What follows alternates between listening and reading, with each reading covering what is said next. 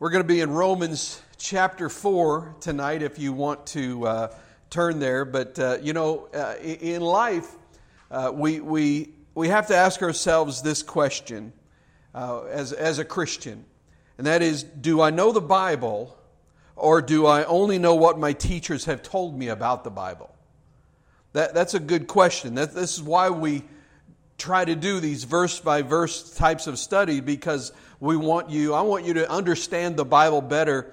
I want you to understand the principles. I want you to get the ideas, the underlying theology, the things that are there, so that when you hear something that's off, you'll know the Bible so well that you'll know that it's off. And you'll be able to say, yeah, I get this is what it means. I'm not just quoting Pastor Dave. I'm not just quoting so-and-so because they said something. But ask yourself, which do I know better, the Bible or the various teachers, what various teachers have said about the Bible? That's a good question. But as I said, we're going to be in Romans chapter 4. And if you're going to share the gospel with anyone who's fighting you on being saved by grace through faith apart from works, then you could do what Paul does here in Romans chapter 4. He starts off with this. He says in verse 1, he says, "What then shall we say that Abraham, our forefather, discovered in this matter?" Now remember, last week we led off where he's been talking a lot about how we are saved by faith. We're saved by grace through faith apart from works, and we've kind of really finished up the last week talking about that. So he's still talking about that, and so now he brings in Abraham into the discussion. And now, what Jew could argue with this reasoning? Think about what he's doing here. He's saying, "Hey guys, let's talk about Abraham." And the Jews that are listening, they're like, "Oh, Abraham, he's the guy. He's our example. All Jewish people come from him. He's our father Abraham. So we're going to use him as an example to see how he was saved." So how was Abraham saved? And the reply comes, "Oh, well, it was obviously because he was a good man, because he was father of the Jewish people. He was good, so that's why he's saved." No, really. Is that what it says? Paul says, let's take a look at it. Open to Genesis. I can almost picture him in my mind. And he takes them into the Scriptures. Now, we start with the fact that Abraham was saved, right? Are we all on the same page there? I mean, what Jew could possibly argue with this? We're not going to disagree on that, right? There's nobody that is saying that Abraham is in hell. Am I right? And we're on the same page there? I'm looking, okay. He truly had a real and a permanent relationship with God. God said to him, "Do not be afraid, Abram. I am your shield and your exceedingly great reward." He inherits God. He goes to heaven. He gets to go into eternity with the Lord. So he was saved. We know that. So how do works factor into his salvation? Verse 2. "If, in fact, Abraham was justified by works, he had something to boast about, but not before God." So again, works, in Paul's mind and really in God's mind, the Holy Spirit is inspiring this, works leads to boasting. If you think you're saved by your good deeds, then you will become arrogant. You'll become boastful. Your humility, any humility that you have, will be pretend. It won't be genuine. It'll be kind of like that, "Oh, shucks, man," kind of humility. It'll be a false humility, not a genuine humility that says, "I'm a wicked sinner saved by the absolute grace of a loving God who, instead of giving me the wrath that I deserve, brought me out of the pit." So if Abraham was saved by his works, he would have boasted. However, how was Abraham justified? Verse 3. What does Scripture say? "Abraham believed God, and it was credited to him as righteousness." That's a great phrase. Credited to him as righteousness. This is directly from Genesis chapter 15. So if you would, turn back to Genesis 15. We're going to read that in a minute. But while you're turning there, while you're on your way there, let me just talk about this word justification. There's all kinds of ways to explain it, ways to understand it. But in Romans 4, verse 2, we just read it, it says that Abraham was justified. He was justified.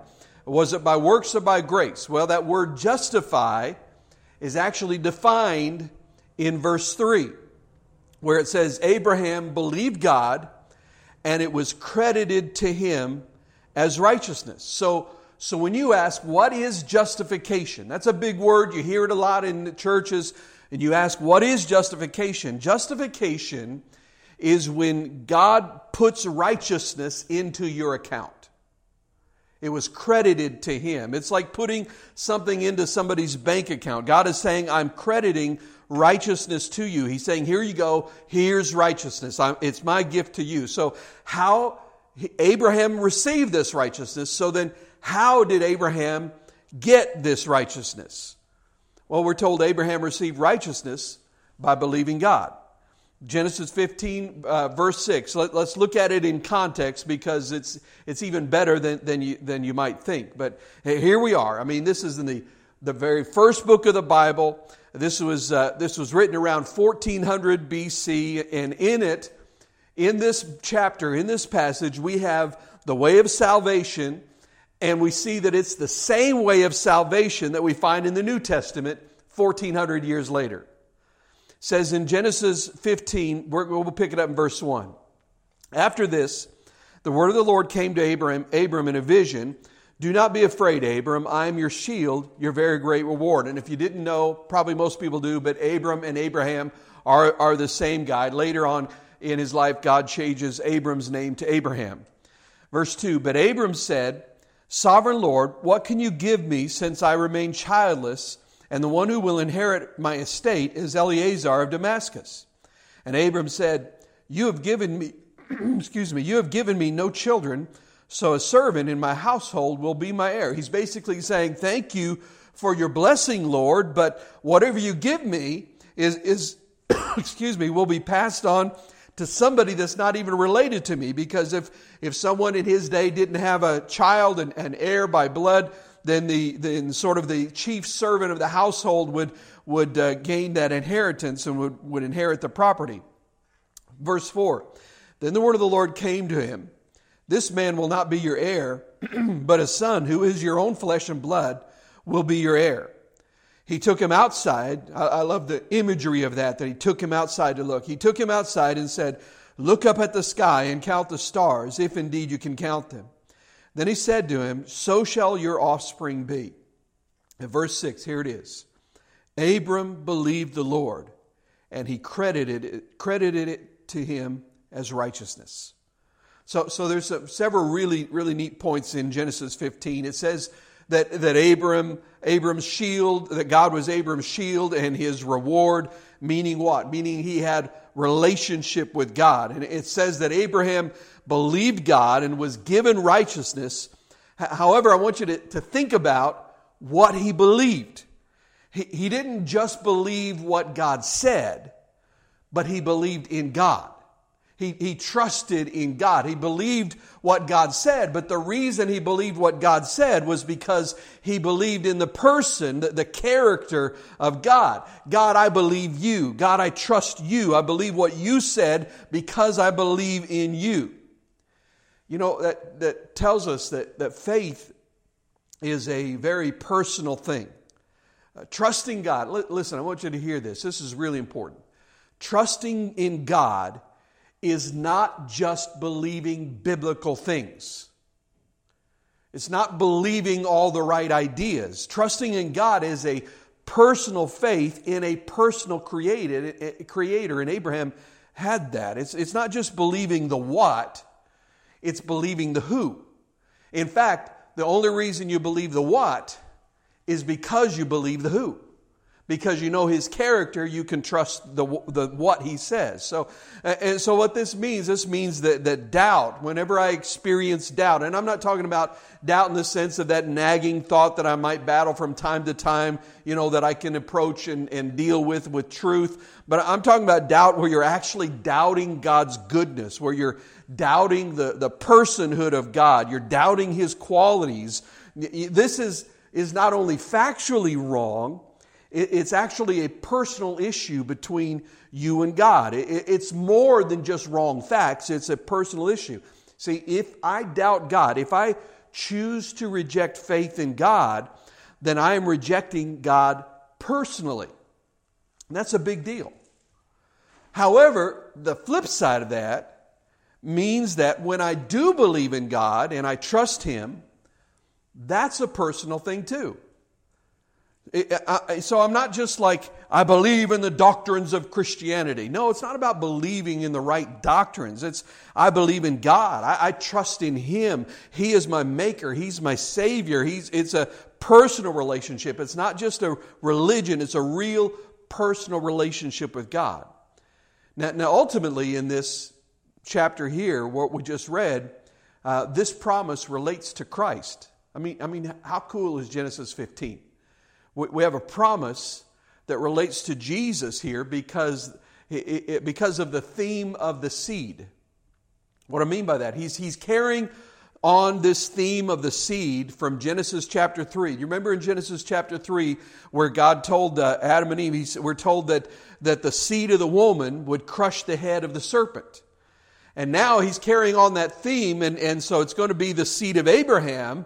And through the seed of Abraham, that's in him, the entire world will be blessed. So we're ultimately here, in talking about the seed, we're talking about the Messiah. So Abraham trusts in a promise that relates to Messiah. He had a shadow, just a shadow of it. He had an example of faith in Jesus without fully knowing everything about Jesus. Think about Paul here. Think about Paul writing to an audience in Rome where some of the people are Jewish, and they're reading this letter and they're like, this is terrible stuff. You have to be a good person. And Paul says, what about Abraham? Exactly. Abraham was a good person. Paul says, well, what does the Scripture say? He was saved by faith. He believed God, and God credited it to him for righteousness. Boom. And then Paul just drops the mic and walks away. This is a big deal. This is a really big deal. Paul is making a huge statement saying that the Father, listen what I'm saying. He's saying that the Father of all the Jews, the ultimate patriarch of all the Jewish people, was saved in the Old Testament, in the book of Genesis, 400 years before the law was given. He was saved by faith. This is a big statement here. And then he says, what do you think that means for the rest of us? Talking to these Jewish believers, he's saying, listen, if Abraham was saved by faith and he's the father of all Jews, what do you think that means for us? This is just tremendous reasoning. Verse 4. Now when a man works, his wages are not credited to him as a gift, but as an obligation. However, to the man who does not work but trusts God, who justifies the wicked, his faith is credited as righteousness. Again, Paul just keeps drilling down on this. He keeps drilling into this idea that you cannot mix works and grace, or works and faith. It's one or the other. It's not both. Because if you work, it's debt, not grace. It's an obligation paid to you, not grace. But if you don't work and you just believe, then that's faith for righteousness. So what's happening here, he's showing us that the theology of Abraham is actually the same theology of the gospel of Jesus. Nothing has changed. It's just been fulfilled. And why do you think Paul has to keep repeating himself that you can't mix faith and works? Why do you think he had to keep saying that over and over again? Well, the answer is because nobody pays attention to this. Because we want to boast about something. That's just our human nature. We, like I was saying Sunday, we want to put our little star on the chart and say, I'm good, I'm a good person. Lord, look, I know I need some grace, but I'm pretty good. I just need a little bit. And what ends up happening is that this ends up being heresy against the very Word of God. Look at verse 6, because he moves on. David says the same thing when he speaks of the blessedness of the man to whom God credits righteousness apart from works. So Paul, now having taken Abraham and showing that he is an example of salvation by faith, now he switches gears and he goes to David. Now, why do you suppose he's choosing these guys? Any ideas? Anybody want to interject anything? I'm giving you a chance to speak up. Why do you think he's choosing these guys? Well, he's picking them because they're like prime examples of awesome Jewish men, right? They're awesome patriarchs of the Jewish people, and he holds them up. And David, here he is, the best king they ever had. Every king that they had after David are all compared to David. You'll see things like, well, he did good like David, or he did evil unlike David. And David was a good king. Now, he had some major failings as an individual, but he was a fantastic king of Israel. So he asks, what has David said about the blessedness of the man to whom God credits righteousness apart from works? Again, we mentioned this big word last week, this word imputation. And this is that imputation, putting it into one's account. Ever had someone impute something into your account? You ever go check your banking account online and you're like, oh, something has been imputed to me. This is good stuff. Doesn't happen very often, but it's nice when it does. It's just given to you. And in the scriptural sense, by faith, God simply gives you righteousness. I am righteous. I am righteous, not because of my own holiness, but because God has bestowed it upon me. How? Apart from works. David describes this in Psalm 32. I'll read it here in Romans first. He says in verses 7 and 8, "Blessed are they whose transgressions are forgiven, whose sins are covered. Blessed is the man who does everything in the law and fulfills the righteousness of God." No, that's not what it says. That's what it says at all. It says, "Blessed is the man whose sin the Lord will never count against him." This is the same idea of accounting. Will never count against him. God just won't put into your account the sin that you've committed. And instead, He puts righteousness into your account. How? By His grace. So let's look at that psalm that this comes from in greater context. Psalm 32, beginning in verse 1, says this: "Blessed is he whose transgressions are forgiven, whose sins are covered. Blessed is the man whose sin the Lord does not count against him, and in whose spirit is no deceit. When I kept silent, my bones wasted away through all my groaning all day long. For day and night your hand was heavy upon me. My strength was sapped as in the heat of summer. Selah. Then I acknowledged my sin to you and did not cover up my iniquity. I said, I will confess my transgressions to the Lord, and you forgave the guilt of my sin. Selah. Therefore let everyone who is godly pray to you while you may be found. Surely when the mighty waters rise, they will not reach him." So, when David says, "Blessed is he whose transgressions are forgiven," he's doing a lot more in this passage than simply saying it's nice to be forgiven. A lot more. He says there is a blessedness when your transgression is forgiven, when your sin is forgiven, when God does not impute sin to you. And then he describes in this passage how that happened to him, right? So he said, I had sin, but I kept quiet about it. I held it in. I wasn't repenting. I wasn't confessing. And then finally in verse 5, he says, I acknowledged my sins to you. I turned to God. I confessed my transgression. And I want you to notice that's all he did. Doesn't talk about any act of sacrifice or any work that he did. All he did was acknowledge his sin and confess it to God. That's all he did. He said, I turned to the Lord in repentance and faith and confession, and God forgave me. And then he sort of universalizes it in verse 6. He says, therefore let anyone who is godly pray to you while you may be found. So it's great to be forgiven by grace. Let me tell you my story. I'm a lousy sinner. I held it all in like an idiot, but when I opened my heart and confessed and said, Lord, I'm a horrible sinner, please forgive me, boom, grace, I was forgiven. And he says, you should do it too.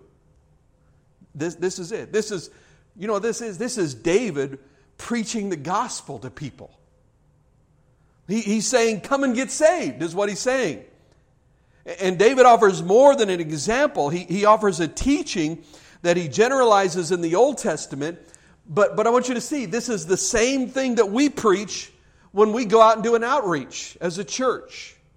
You have sin in your heart. You have sin that comes between you and God. You need to repent of that stuff and turn to Christ and put your faith in Him, and He'll forgive you. And listen, King David, he was guilty of terrible sins, wasn't he? Adultery, murder, lies. I mean, you could go down the line of all the things that he did. Yet, in spite of all that, he still experienced the joy of forgiveness. You know, the thing is, we can have that joy too. When we, first of all, stop denying our guilt and recognize that we have sinned. And by the way, that's not just a one-time thing that happened back when you first get saved. We're going to read a verse from 1 John 1:9 in just a moment, but that it's a verse that was written to Christians in a church, and anyone who's a Christian who says, I don't sin, he says, you're deceiving yourself. And so we need to stop denying that and be honest about the things that have gone wrong in our lives. And we need to admit our guilt to God and ask for forgiveness. And then, here's the hard part for a lot of us. We have to let go of our guilt and believe that God has actually forgiven us. That's the part where some of us struggle. This can be really difficult when a sin has taken root and has grown over many years, or when a sin is very serious, or maybe when it involves other people and your sin has really caused great hurt to someone else. It's very hard for us in that moment to get past that and to really believe that we are forgiven, that somehow that we feel like somehow we have to pay some sort of penance. We have to do something to make it right, and we need to learn to believe that God is actually able and willing to forgive us. We got to remember that Jesus is more than willing and more than able to forgive our sins. You know, here's the thing. When we struggle with this, in view of the tremendous price that Jesus paid on the cross, when I say He can't forgive this, that's an arrogance inside of my heart to think that any sin that I have is greater than His grace. That's a statement that says, my sin is stronger than the cross. That's not what the Bible says. God's Word declares that sins confessed are sins forgiven. 1 John 1:9. If we confess our sins, He is faithful and just to forgive us our sins and to cleanse us from all unrighteousness. You know, back in the 90s, I think it was, there was a series of debates called, ironically enough, it was called The Great Debates. And it was a series of debates between James White, who is a Christian apologist, and a group of various men who were representatives of the Catholic Church. And each debate featured James White against one of those men. It was always a different opponent in each debate, and they debated on a lot of different subjects. They debated purgatory. They debated, theology concerning Mary. They debated the papacy. They had a debate on the Catholic priesthood. They had a debate on salvation, all kinds of things. There's a whole group of these debates, and they're all like 2.5, 3 hours long. And I'll tell you that they are not entertaining, but they are really good. And if you ever find yourself in a situation where you're going to be witnessing to Catholics, it's a really great resource. But in this debate, White repeatedly asked those whom he was debating this question regarding this very passage we're talking about. He asked them, who is the blessed man of Romans chapter 4? The first time he asked this was when he was debating a man named Peter Stravinskas, a brilliant man who's written many, many books. And his answer, when he was asked that question, he said, well, I hope I am. See, in Catholicism, there is a sin of assuming that you're saved. However, in Scripture, it's considered a glorious thing to have confidence in your salvation. But according to Catholic teaching, it's arrogant because how do you know if you're good enough? And that's because, and I didn't really go into this, but in their viewpoint, they see it as works plus faith. Yes, I have to have faith. It's the grace of God, and I'm saved through that, but my works also save me. And they kind of get around it, skirt around it, and say things like, but God is the one who enables the works that save me, and all this sort of thing. But that's what they say. And so how do you really know you're good enough? So if you look on a site like CatholicAnswers.com and you look up how do you know if you're saved, you'll see things like this. They'll say you don't know, and it's arrogant for you to say that you do know. You should be humble and say that you're not sure if you're going to make it or not. Well, I would say, in response to that, I would say, well, I am saved. And that's not arrogant. It's boasting, but it's boasting in what Jesus has done, not in what I have accomplished. I'm absolutely certain that He has perfectly completed my salvation. I'm sure and I'm confident that His death and resurrection is good enough for me, for my salvation, and I am saved. So who is the blessed man? I'd say the blessed man is me. Nevertheless, during these debates, none of these men could say that they were the blessed man of Romans 4. And as they read this, they couldn't apply it to themselves. But Paul says, blessed are they whose transgressions are forgiven, whose sins are covered. Blessed is the man whose sin the Lord will never count against him. Is that you? That's me, by the grace of Christ. By no good thing that I have done. That's me. How wonderful is that? Look at verse 9, because another objection is raised. Is this blessedness only for the circumcised or also for the uncircumcised? We have been saying that Abraham's faith was credited to him as righteousness. Now, this could be a possible objection. Remember, Paul is having this diatribe where he's having this back and forth between an imaginary opponent. And so this is the opponent saying, basically he's anticipating an objection that his. And so that person, or the Jewish believer, the Jewish person could say, okay, Paul, fine. These are examples of people that were saved by faith in the Old Testament. They were saved without works. They were given righteousness by God. However, they are all Jewish, so this only applies to Jews. Abraham was the father of the Jews. David was Jewish. Therefore, it only applies to Jews. So, and in their mind, it was just sort of assumed that they all have to then fulfill other Jewish requirements. So it's assumed you're going to be circumcised and you're going to be under the law. But there's a problem here, though. And verse 10 points it out. It says, under what circumstances was it credited? Was it after he was circumcised or before? And Paul knows his Old Testament, and so does the Holy Spirit. He says it was not after, but before. Now, I get excited when I read things like this because it's just outstanding, tremendous reasoning from the Old Testament Scripture arguing for the gospel. Abraham was righteous by faith. We see that in Genesis. We know that. That's clear. However, chronologically, he was counted righteous by faith before he was circumcised, not after. Abraham was saved, chronologically speaking, before he was circumcised, not after he was circumcised. Therefore, circumcision is not a condition for forgiveness. This is the reasoning Paul is laying out for these Jewish believers. By the way, some of this is great information if you're ever witnessing to a Jewish person, a person who clings to the Orthodox Judaism. This is a great way to present to them, to help them understand that it's not about following the law that saves us. It's about faith in God. It's putting our trust in Him. And imagine, if you would, a situation where Abraham, in Genesis 15:6, receives these promises from God and then suddenly dies. He's not circumcised yet.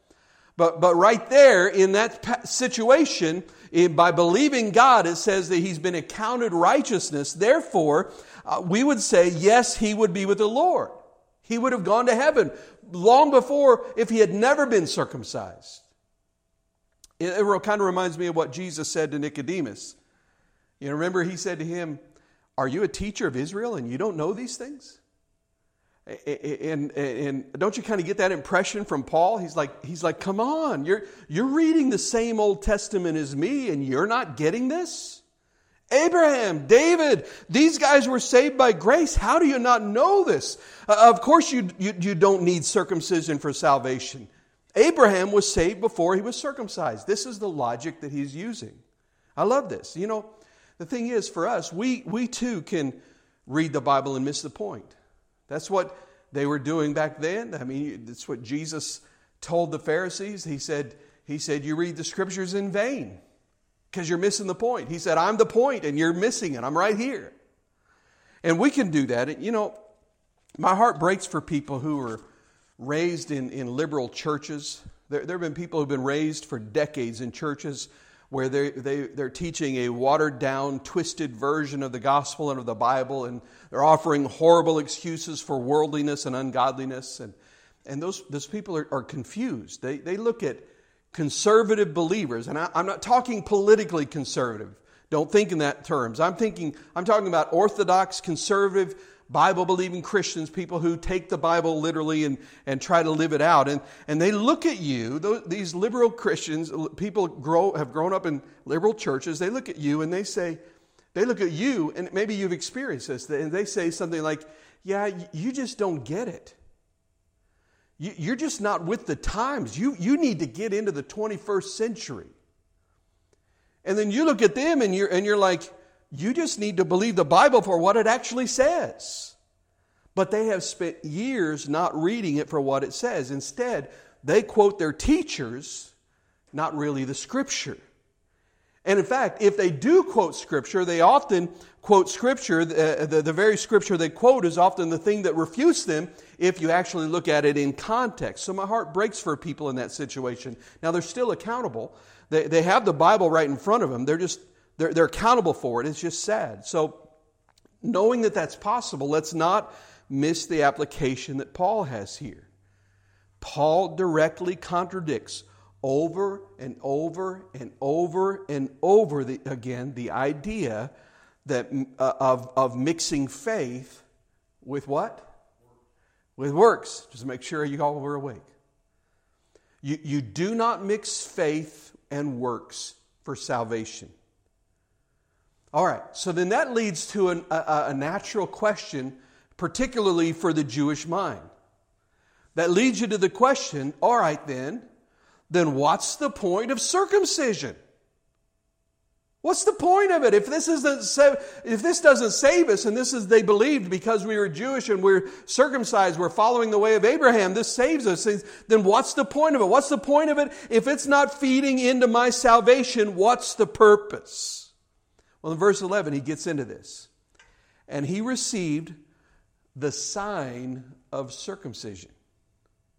The sign of circumcision, a seal of the righteousness that he had by faith while he was still uncircumcised. So then, he is the father of all who believe but have not been circumcised, in order that righteousness might be credited to them. So Paul is saying, God gave you the example of Abraham being righteous before he was circumcised so that you would know that circumcision is not what makes you righteous. What it is a sign. Circumcision is a sign. Now, I want you to think about this, because this helps us understand this idea of when it teaches about, the Bible teaches about a sign of things to come. You know, when you build a city, you go out to the outskirts of the city, and what do you put up? You put up a sign. It says city limits, the name of the city. It tells you where you are, tells you what's going on, and that's what this is. Paul's actually just quoting Scripture here. In Genesis 17:11, it says, you are to undergo circumcision. God is talking to Abraham. You are to undergo circumcision, and it will be the sign of the covenant between me and you.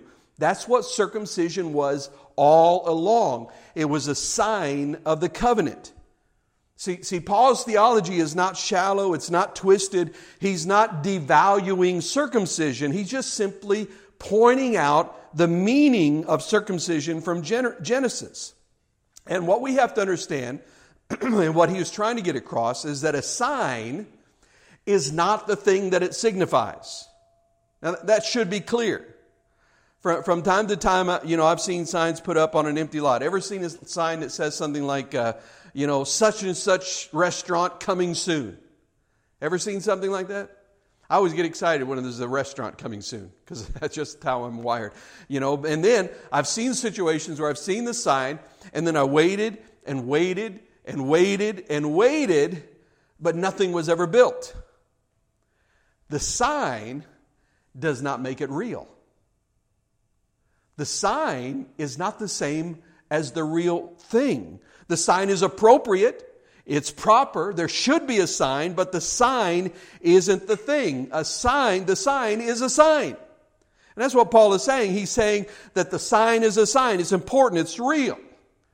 I remember talking about signs. I remember one time when Julie and I were young, before we had kids, and we were living in Idaho, with long, long way from our family. And one year at the end of our vacation, we stayed an extra day and decided to drive straight through on our way home instead of spending the night somewhere. And it was about a 22 to 23 hour drive, very long. We were young and stupid, and we thought we could do it. We did it once and realized that was not a good idea, and we never tried it again. But I remember on the way back, both of us getting so sleepy that neither one of us could sleep to get any rest, because we had to stay awake in order to help the other person stay awake, because we were both so sleepy. And I remember driving from Kansas City and all the way west, and we finally crossed the Utah-Idaho border, and we started to see signs for Twin Falls, Idaho, which was where we were living. And she'll tell you this is absolutely, every bit of this is true. As we were driving, every time we saw a sign for Twin Falls, we would start clapping and cheering, because it was just something, we had to do something to try to keep ourselves awake. The funny thing is, we're clapping and cheering at a sign. We weren't actually seeing the city. And we didn't stop the car and get out and celebrate the fact that we found a sign for Twin Falls. No, because it was just a sign. That's all it was. We were excited, though, because the sign was telling us that we're getting closer to our destination. The sign was telling us what's up ahead. So we were excited, not just for the sign, but we were excited because we knew what was coming ahead because of the sign. And that's what this is. We weren't there, but it was coming. Circumcision was a sign of the righteousness that comes through faith. It was pointing ahead to what God was going to do in the hearts of people, and not just circumcising the flesh, but circumcising the heart. It says, circumcision says, I'm identifying with this promise of God through Abraham. I'm one of his descendants. I believe what he believed. I'll be circumcised too. And you know what? That's a good thing for a Jewish person to do, but you can be saved without the sign. You can reach the destination without the sign. And there are outward signs of spiritual reality all throughout the Bible. Big one for us today in the church, probably the most common, the one that we can understand, is water baptism. We have water baptism. So, do I have to be baptized to be saved? No, you ought to be baptized because you're saved, but it's a sign. It's the same kind of thing as circumcision was. It's proper, it's appropriate, it's right, you ought to do it, but it does not save you. Then in verse 12, speaking of Abraham still, it says this, and he is also the father of the circumcised, who not only are circumcised, but also walk in the footsteps of the faith that our father Abraham had before he was circumcised. So, I want you to see this. Abraham is an example of faith while he was uncircumcised. A Gentile can follow that. I can follow that. But he's also an example of circumcision as a sign of faith. And a Jew can follow that. So there's an example I can see from Abraham for the Jew and for the Gentile. Now, and to be a Jew And to reject circumcision is to reject the covenant of God with Abraham. And that's a big deal. It's a big deal. However, to be a Gentile and not be circumcised just means that you're not a Jew. Nevertheless, you can still believe what Abraham believed. You're just not going to pretend that you're Jewish. You know, people nowadays, they often do circumcision for medical reasons or cultural reasons, and, that's fine. There's nothing wrong with that. However, if you're doing it, thinking that you're doing it in obedience to Old Testament law, to fulfill the righteousness of the law, then that's a serious problem. And all I can say is you need to read the book of Galatians. So, how does this apply to us right now? Well, sometimes, just like the Jews did with circumcision, we elevate issues like baptism, or some people it's speaking in tongues, or maybe it's church attendance, or reading the Bible, or having quiet time, or giving your tithes, and all of these are great. But sometimes we elevate issues like that to becoming a sign of salvation, and we ought not. We ought to say these are wonderful things, but they are not what gains my salvation. They are not even proofs of my salvation. I've talked with people, and probably you have too, and I've asked them, are you a believer? Are you saved? And they'll say something like, well, I go to church.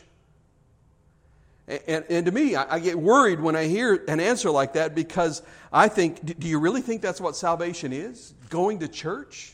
If so, that's sad. That's really sad. Salvation is so much bigger and so much more than that. Are you saved? Well, I've read the Bible. Okay, so you're telling me that you're not saved. You still need Jesus. There's more than the signs. There's the actual experience itself. Then in verse 13.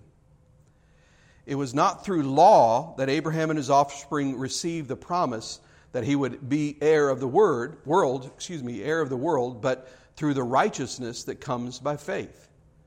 Now again, it's not through the law, because the law of Moses wasn't given to the Jews for more than 400 years after this. I want you to see that the nature of the promise here is that it's simply one-sided. God says, I'm going to do it. Not based on your obedience, not based on anything you do. You just trust me. You just believe me. It's completely one-sided. Turn back to Genesis chapter 15 again. We're going to read through this passage, and I want to read it again. I want to read it because it's really at the center of Paul's argument in Romans 4. And I'll pick it up kind of where we left off there in verse 6. It says, Abram believed the Lord, and he credited it to him as righteousness. He also said to him, I am the Lord who brought you out of Ur of the Chaldeans to give you this land to take possession of it. But Abram said, O sovereign Lord, how can I know that I will gain possession of it? So God said, I'm going to give you this land. And Abram's like, well, how would I know that's going to happen? So the Lord said to him, bring me a heifer, a goat, and a ram, each 3 years old, along with a dove and a young pigeon.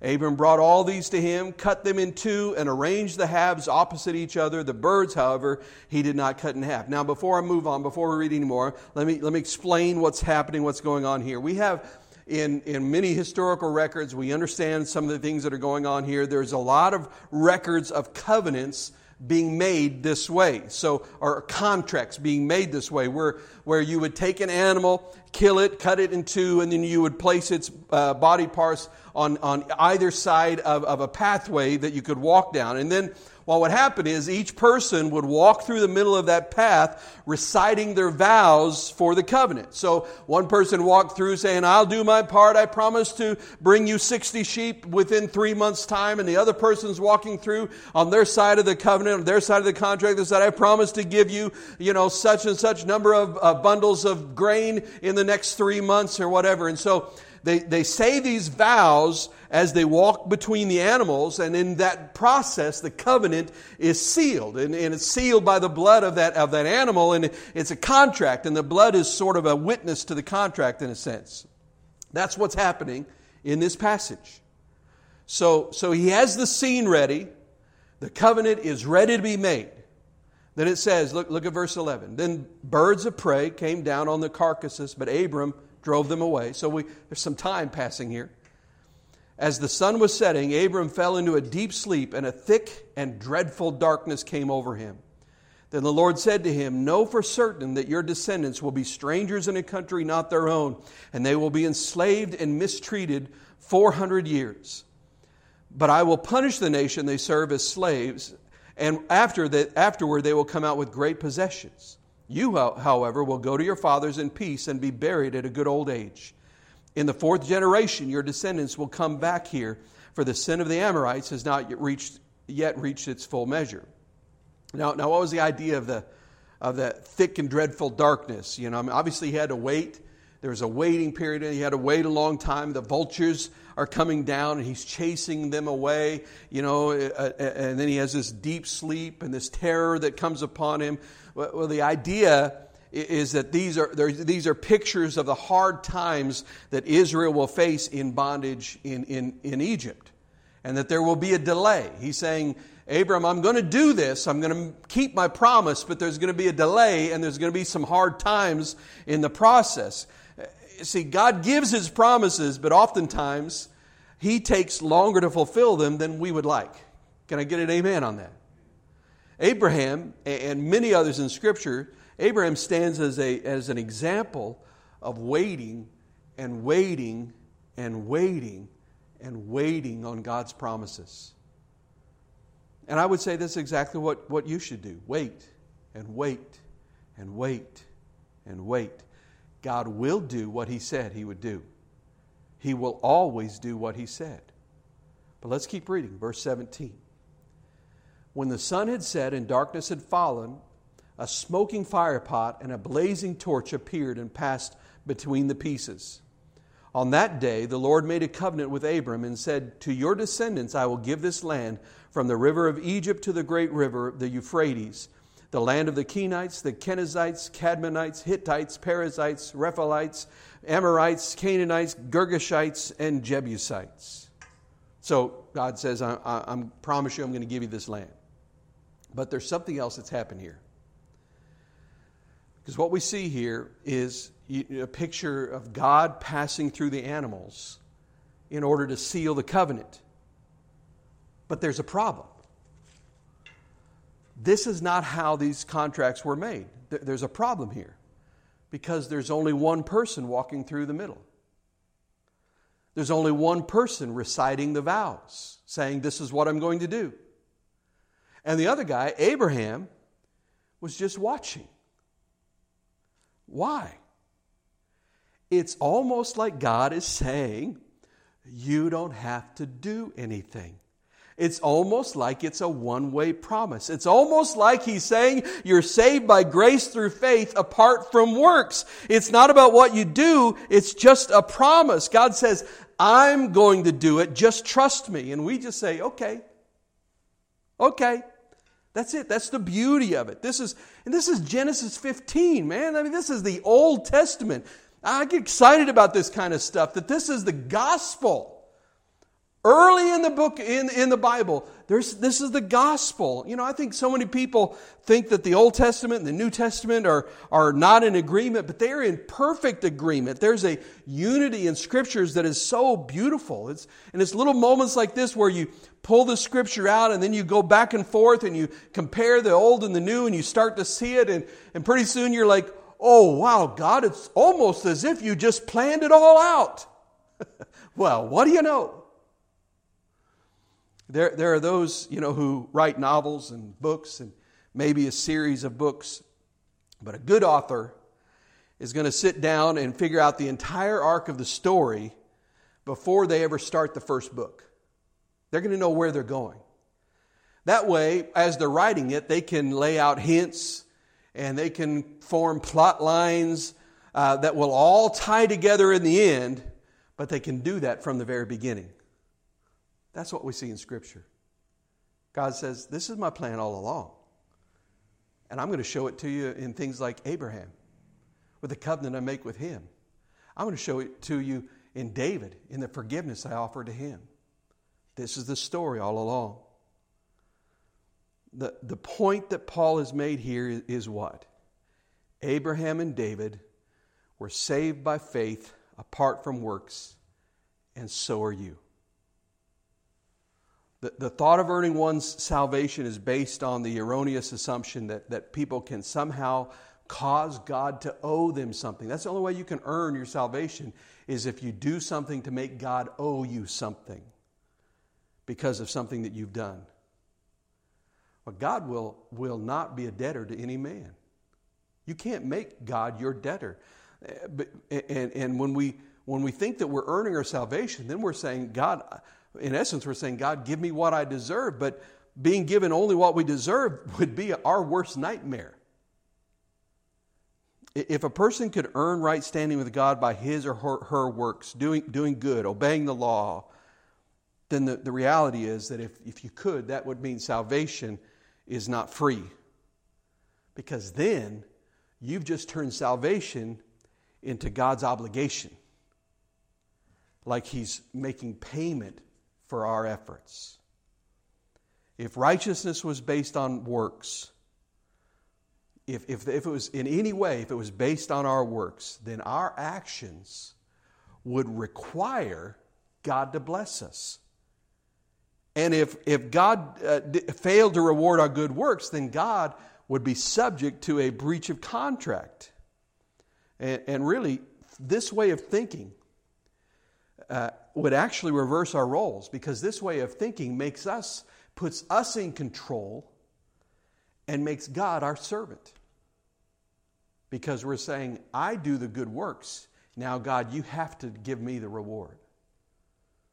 Abraham found favor with God by faith alone, long before he was ever circumcised. And the focus of our faith has to be on Jesus Christ, on His saving actions, not on our own actions. It has to be on His work, not on our work. Does that mean we don't do works? No, it means that we don't do works to be saved. But because we are saved, in response, we're going to do good works. We're going to shine our light before men and let them see the Father in heaven and glorify the Father in heaven. So tonight, if you've been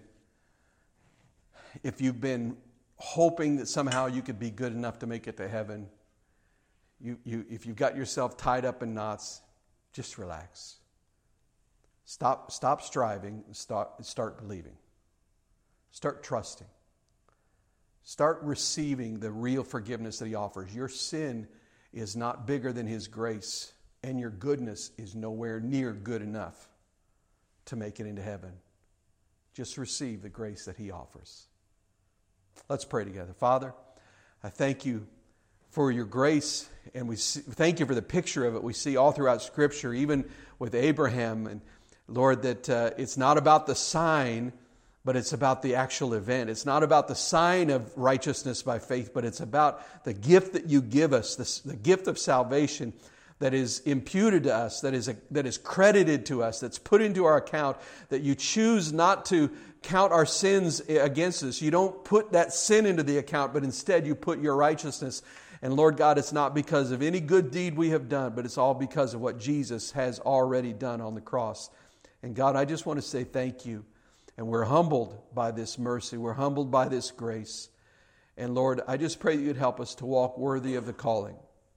That we won't try to work our way to salvation, but as a result of our salvation, we would let our works be seen of all men, so that they would see the greatness of the God whom we serve. And we pray all of this in the strong name of Jesus. Amen.